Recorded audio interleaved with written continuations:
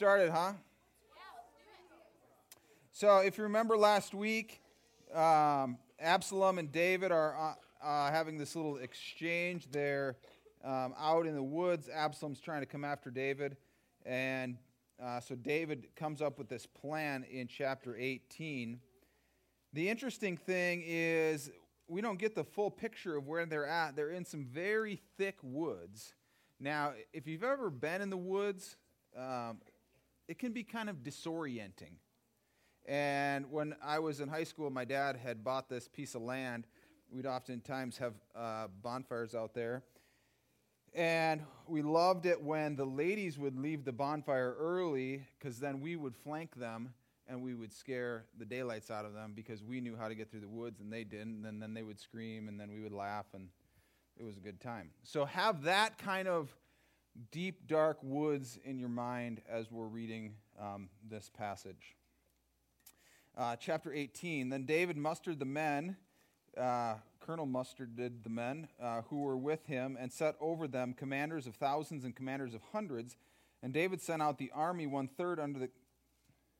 We still getting there? 2 Samuel chapter 18? Okay.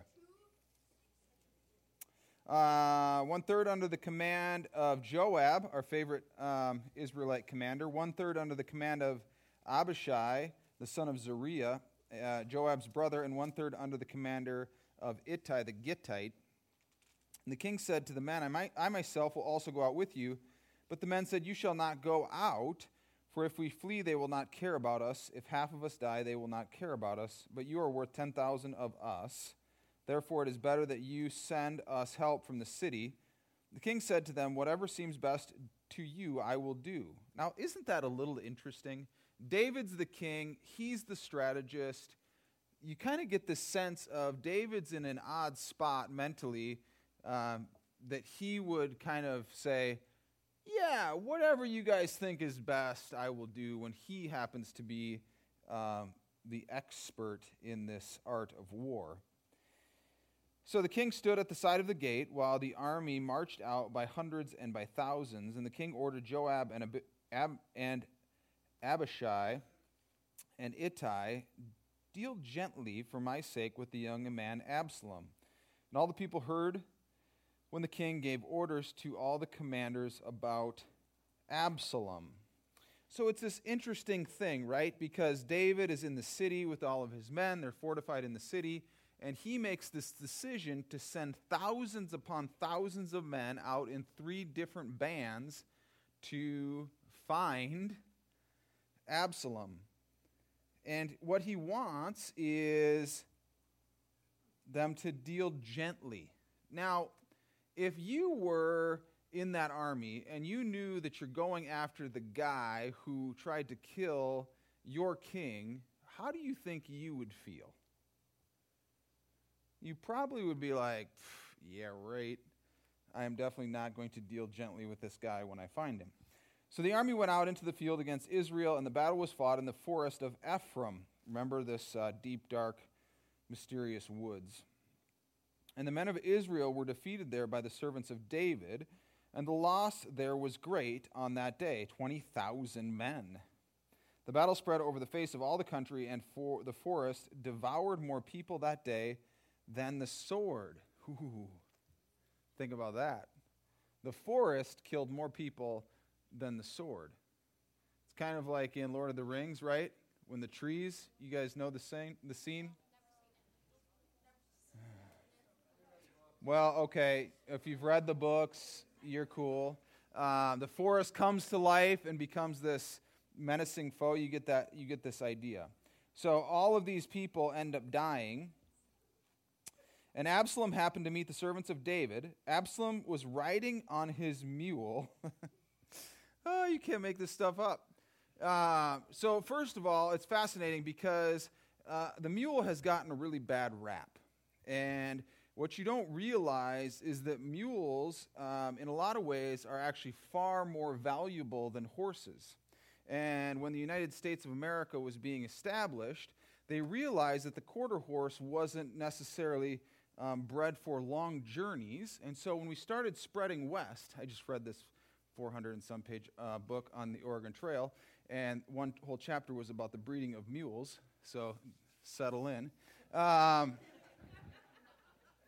it was fascinating because they breed donkeys, or they breed these mules, okay, and you think donkey, mule, not the same thing. They breed these mules for heading west upon the Oregon Trail because they're stronger, they have more endurance, they eat less, and they drink less. So think about that. So for Absalom to have this mule is not like this bad thing. In fact, it was a good thing because the mule provided a sense of endurance. So Absalom is out riding on his mule, and the mule went under the thick branches of a great oak, and his head caught fast. I mean, you can't make this up. His head caught fast in the oak, and he was suspended between heaven and earth while the mule that was under him went on. I mean, come on. So he's riding along, clip, clop, clip, clop, clip, clop, clip, clop, whoop. And he's stuck, like his head is stuck in the tree, and the mule's gone. You've seen like the old Western movies? Maybe you haven't seen the old Western movies where the guy, the scoundrel is going to get hung up by the tree, and then the mule or the horse starts to walk away, and he's like, wait, stop. Yeah, and then some guy shoots it down. Exactly. See, she knows what I'm talking about. So just envision this. The beautiful Absalom, remember, he looks a lot like Fabio, is hanging in the tree by his head. Like, how things have changed. You have a question? Who's Fabio? He's a fancy-looking man with flowing locks, and he loves, not butter, margarine. I can't believe it's not butter. All right, we need to get back on track here. How did we get off track? Okay, so Absalom is stuck. And a certain man saw it and told Joab, "Behold, I saw Absalom hanging in an oak tree." And I'm sure Joab was like, "What?"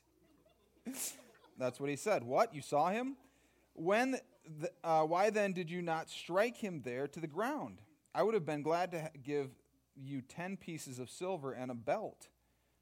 But the man said to Joab, "Even if I felt in my hand the weight of 1,000 pieces of silver, I would not reach out my hand against the king's son. For in our hearing the king commanded you and Abishai and Ittai, for my sake protect the young man Absalom. On the other hand, if I had dealt treacherously against his life, and there is nothing hidden from the king, then you yourself would have stood aloof." Joab said, "I will not waste time like this with you." And he took 3 javelins, as if one wasn't going to be enough, in his hand, and thrust them into the heart of Absalom while he was still alive in the oak. And 10 young men, Joab's armor-bearers, surrounded Absalom and struck him and killed him. Then Joab blew the trumpet, and the troops came back from pursuing Israel, for Joab restrained them, and they took Absalom and threw him into a great pit in the forest and raised over him a very great heap of stones. And all Israel fled, everyone to his own home. Now Absalom in his lifetime had taken and set up for himself the pillar that is in the king's valley, for he said, "I have no son to keep my name in remembrance." He called the pillar after his own name, and it's called Absalom's monument to this day. So this guy finds Absalom, and he's like, "No, I'm not going to kill him. We weren't supposed to kill him." Joab seems to have a different idea. It's like the old bring him back dead or alive, and you forget the alive part, and you just bring him back dead, except they don't bring him back. And in some ways, you think, so we used to live in a small house when I was growing up, and we had a small backyard, and we had a neighbor to the west, and we would oftentimes play baseball in our backyard. And as we grew older, we played home run derby because we had a fence, because we had a dog, and so think Sandlot, except we had the dog, and it was a different dog than the dog in Sandlot, but you get the idea. So there we are, and then we can't find the wiffle ball, so we decide that we're going to use tennis ball. That's a good idea. And so first pitch, strike, except it isn't a strike because it's a home run over the fence right through the neighbor's window. Oh. It's like, what did you think was going to happen? David sends out thousands upon thousands of men. What did he think was going to happen? Did he think that they were going to bring him back alive? Well, I think he actually did, because when David hears about it later in chapter 18, verse 24, now David was sitting between the two gates, and the watchman went up to the roof of the gate by the wall, and when he lifted up his eyes and looked, he saw a man running. Forrest Gump is on his way. The watchman called out and told the king, and the king said, "If he is alone, there is news in his mouth." And he drew nearer and nearer. The watchman saw another man running, and the watchman called to the gate and said, "See, another man running alone." The king said, "He also brings news." The watchman said, "I think the running of the first is like the running of Ahimaaz, the son of Zadok." And the king said, "He is a good man and comes with good news." And he says in verse 28, "All is well. Blessed be the Lord your God, who has delivered up the men who raised their hand against my lord the king." And the king said, "Is it well with the young man Absalom?" Ahimaaz answered, "When Joab sent the king's servants, your servant, I saw a great commotion, but I do not know what it was." And the king said, "Turn aside and stand here." So he turned aside and stood still. Seems like all is well. But behold, the Cushite came, and the Cushite said, "Good news for my lord the king, for the Lord has delivered for you this day from the hand of all who rose up against you." The king said to the Cushite, "Is it well with the young man Absalom?" The Cushite answered, "May the enemies of my lord the king and all who rise up against you for the evil be like that young man." Wrong answer. And the king was deeply moved and went up to the chamber over the gate and wept. And as he went, he said, "O my son Absalom, my son Absalom, would I had died instead of you, O Absalom, my son, my son." And we have this very interesting picture because Absalom, we know, is coming after David. And David and the rest of his men are looking at the exact same thing. And the two guys are like, "It's great news. We have overtaken the enemies. We are safe." And except David's response is, "It would have been better if I would have died than Absalom." And it leaves us this very interesting question of, does David really believe that? Is David such a guy that he would have rather died than have his enemy win, have his enemy kill him? Well, we have to realize that his enemy is his son, and we get this glimpse into David loves his children no matter what they do to him. Remember Amnon, and he wept for Amnon and all this, even though he had done all these terrible things. Joab is not so pleased. It was told Joab, "Behold, the king is weeping and mourning for Absalom." So the victory that day was turned into mourning for all the people, for the people heard that day, "The king is grieving for his son." And the people stole into the city that day as people steal in who are ashamed when they flee in battle. The king covered his face, and the king cried with a loud voice, "O my son Absalom, O Absalom, my son, my son."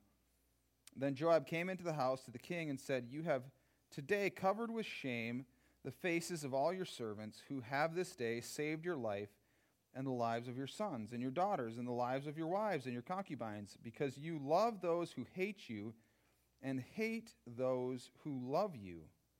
For you have made it clear today that commanders and servants are nothing to you.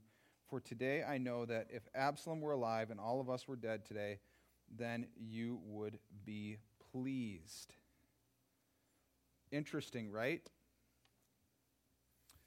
Because all of these people are celebrating because they have had victory, And David is mourning because he has won, but he has lost.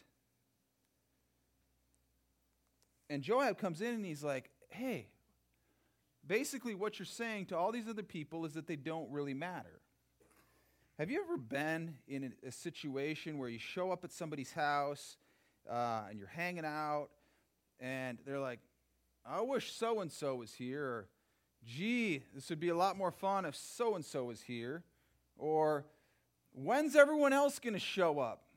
Like last week, right? A good portion of you chose to stay home. Boring. Oh, it was cold. I know, it was so cold. Except it was 70 degrees in here. We had a great time. We talked about snacks. It was great.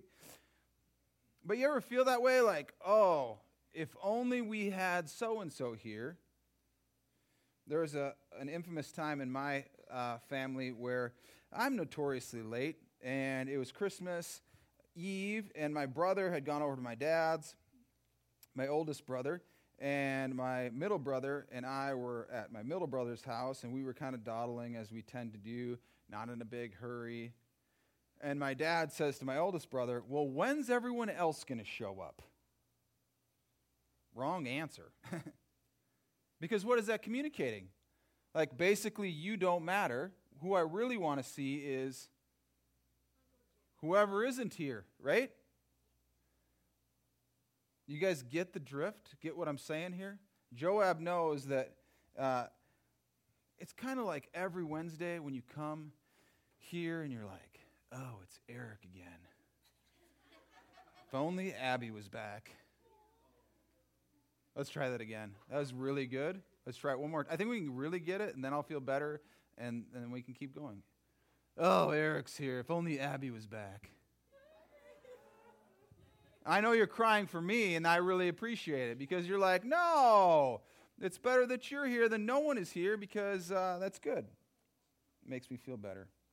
So Joab rebukes David and is like, basically, here's the deal. Your kingdom is in a tenuous place, and if you don't get out there and tell these people, I'm excited that you're alive and that Absalom, I'm not necessarily excited that Absalom is dead, but I'm excited that you all are alive. Let's do this thing together. So the king arose, took his seat in the gate, and the people were all told, behold, this king is sitting in his gate, and all the people came before the king. It's like all is right again in the city of Jerusalem. And then if we skip down to verse 14, and he swayed the heart of all the men of Judah as one man, so that they sent word to the king, return both you and all your servants. So the king came back to the Jordan, and Judah came to Gilgal to meet the king and to bring the king over the Jordan. It's like all is right in the world now that David is back and everyone's on board with David, except there's these people who are in a precarious position. And Shimei, the son of Gera, the Benjaminite, from Biram, hurried to come down with the men of Judah to meet King David. And with him were 1,000 men from Benjamin, and Ziba, the servant of the house of Saul, with his 15 sons and his 20 servants, rushed down to the Jordan before the king, and they crossed the ford to bring over the king's household and to do his pleasure. And Shimei, the son of Gera, fell down before the king as he was about to cross the Jordan. And he said to the king, let my lord hold me guilty, or remember how your servant did wrong on the day my lord the king left Jerusalem. Do not let the king take it to heart, for your servant knows that I have sinned. Therefore, behold, I have come this day, the first of all of the house of Joseph, to come down to meet my lord the king. And then David says, what have I to do with you, you sons of Zeruiah, that you should this day be as an adversary to me? Shall anyone be put to death in Israel this day? For do I not know that I am this day king over Israel? And the king said to Shimei, you shall not die. And the king gave him his oath. And then on comes Mephibosheth. How many of you have seen this amazing movie? Came out in 1986. How many of us were alive? Just kidding. So, Karate Kid, Part 2. There's some real debate. Part 1 or Part 2 is better. This is at the beginning of Part 1. Daniel's son is holding the trophy, and we're having a little outside battle with Cobra Kai. Mr. Miyagi confronts the bad guy from Cobra Kai. I cut out the bloody part. What? I know. It's PG, so it's good. Bryce, where are you going, man? I need you to hit play.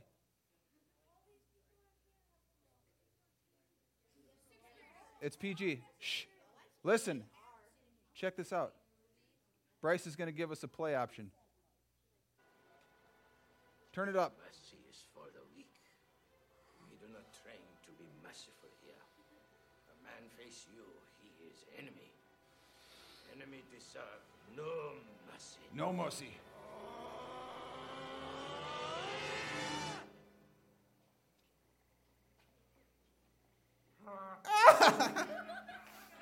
My mic is really loud. Danielson.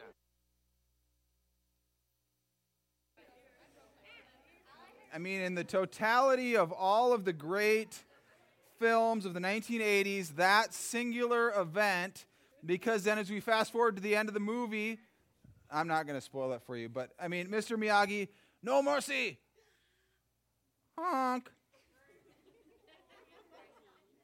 So how do you understand mercy versus grace? 6th grade ladies, remember we had this discussion, the difference between mercy and grace? Well, it's a little bit like this. I was in Alaska this fall, and we were planning on camping by this cabin because this cabin was damaged in this storm where they got 55 feet of snow in one storm. Crazy. I said 55 feet of snow. It was absolutely insane. I wasn't there. This was a while ago, 2012. So anyways, we had to camp because we couldn't stay in the cabin. So we show up at the lake, and there's an airplane already there, and these guys are moose hunting. And they say, oh, just stay in the cabin. We're leaving. The window's open. You can just stay in the cabin. It's no big deal. So we go up there, and posted on the door, it says, no trespassing, condemned government building, thou shalt not cross, if you cross, penalty, blah, blah, blah. We stopped reading. But the window was open. The door, both doors were plywood shut, windows plywood shut with multiple screws, but one window is open. So what do you naturally do? You go in through the window that's open because the guys said we could stay there. And they had some people had built a custom ladder to get into this building. And we figured, if anyone shows up and tells us to move out, we'll move out. We have a tent. So as we were fishing and living in dryness and not being eaten by bears, one day these guys from Denmark said, oh, hey, are you guys staying in the cabin? We said, yeah, why? Well, the Forest Service was just here, and they were wondering who was staying in the cabin. We're like, whatever. These guys are liars.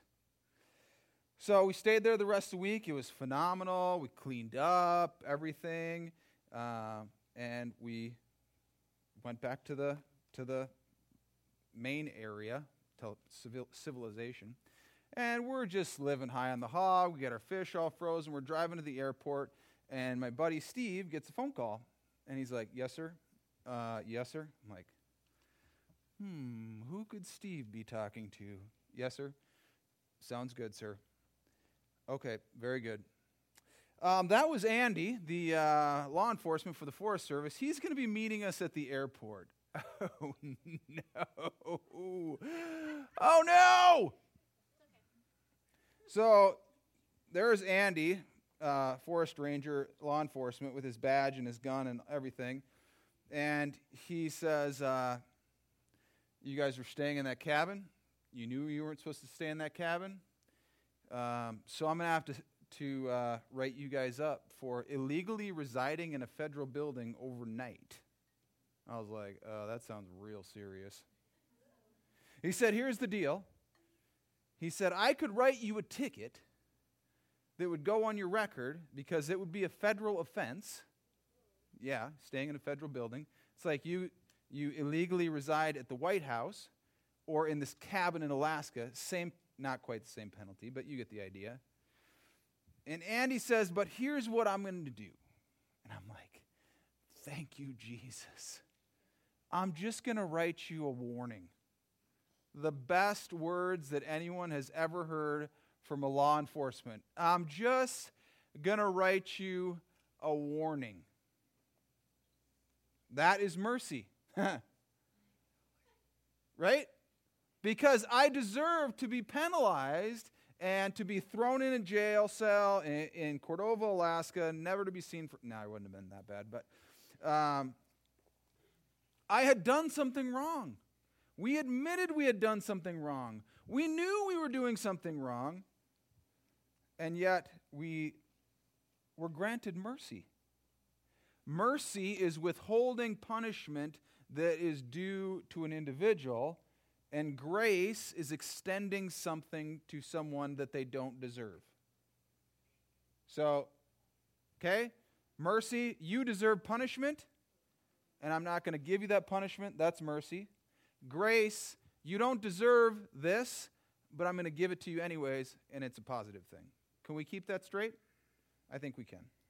So David here grants his enemies grace. Are we awake tonight? No. He grants them mercy because they should be killed and punished and all of these things, and they are granted grace. Thank you. That was a trick. See what I did there? You're paying attention. All right, so Mephibosheth, the son of Saul, came down to meet the king. He had neither taken care of his feet, nor trimmed his beard, nor washed his clothes, much like, never mind. From the day the king departed until he came, the day he came back in safety. So you remember Mephibosheth? We've talked about him multiple times. He's mourning because David is out doing his thing. Verse 26, he answered, "My lord, O king, my servant deceived me, for your servant said to him, I will saddle a donkey, less than a mule," remember that, "for myself, that I may ride on it and go with the king, for your servant is lame. He has slandered your servant to my lord the king, but my lord the king is like the angel of God. Do therefore what seems good to you. For all my father's house were but men doomed to death before my lord the king. But you set your servant among those who eat at your table. What further right have I than to cry to the king?" And the king said to him, "Why speak any more of your affairs? I have decided you and Ziba shall divide the land." And Mephibosheth said to the king, "Oh, let him take it all, since my lord the king has come safely home." It's this amazing thing. Skip ahead to verse 41. Then all the men of Israel came to the king and said to the king, Why have our brothers, the men of Judah, stolen you away and brought the king and his household over the Jordan and all David's men with him? All the men of Judah answered the men of Israel, "Because the king is our close relative. Why then are you angry over this matter? Have we eaten at all at the king's expense? Or has he given us any gift?" And the men of Israel answered the men of Judah, "We have 10 shares in the king, and in David also we have more than you. Why then did you despise us? Were we not the first to speak of bringing back our king?" But the words of the men of Judah were fiercer than the words of the men of Israel. So check this out, right? Like, this is a day of celebration and excitement, and David is back on the throne, and David is like passing out mercy all over the place because he's in such a great mood. And classic, what happens? 2 of the kids start fighting because he has more than me, and he doesn't deserve that because I want the... You guys know what I'm talking about. The Holy Spirit is all up in your space, convicting you because you've been that person. I know this. I see you. I see you. I know, you don't think it's funny. But this is a great example of here David is uniting the kingdom, and the words of the men of Judah were fiercer than the words of the men of Israel. Some harsh words. And you're like, why can't we all just get along? And it's interesting because when somebody gets mercy, what do we think? Life isn't fair. Yeah, right? And that's kind of what's going on here. They're like, well, this isn't fair because they shouldn't get what I got and I should get what they got, and it's all these interesting things. And God is like, here's the deal. None of you deserve any of this. So maybe, just maybe, you should be grateful for the grace and mercy, both things, that God is extending to you, and you should talk to each other in a nice way instead of speaking so harshly to one another. So we come to this big conclusion, and everything seems to be going great, right? Everything seems to be going great for David, except something is afoot. You guys know what that means? See what I did there for your game? Something is afoot. Let's pray. Let's pray before I honk all your noses. Heavenly Father, we just thank you for tonight. We thank you that it is not arctically cold and the polar vortex is not dominating our lives and keeping us from being with one another. And we thank you for this chance to get together and to look at this life, this piece of the life of David. And when we look at it, it's a pretty heavy piece where he is at war with his son, and he loses his son in the battle that he never desired for him to be killed. And we look at the mercy that is extended and the grace that is extended, and we think about the mercy that exists between you and us, and the fact that we deserve so much worse than we get, and that we deserve that ticket like I did, and yet you grant us never-ending mercy when we ask for it.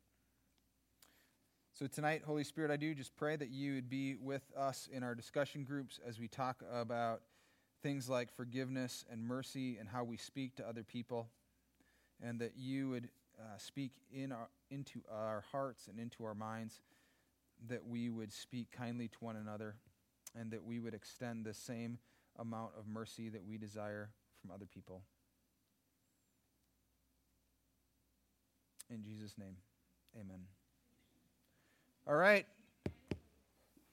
Go forth to your groups.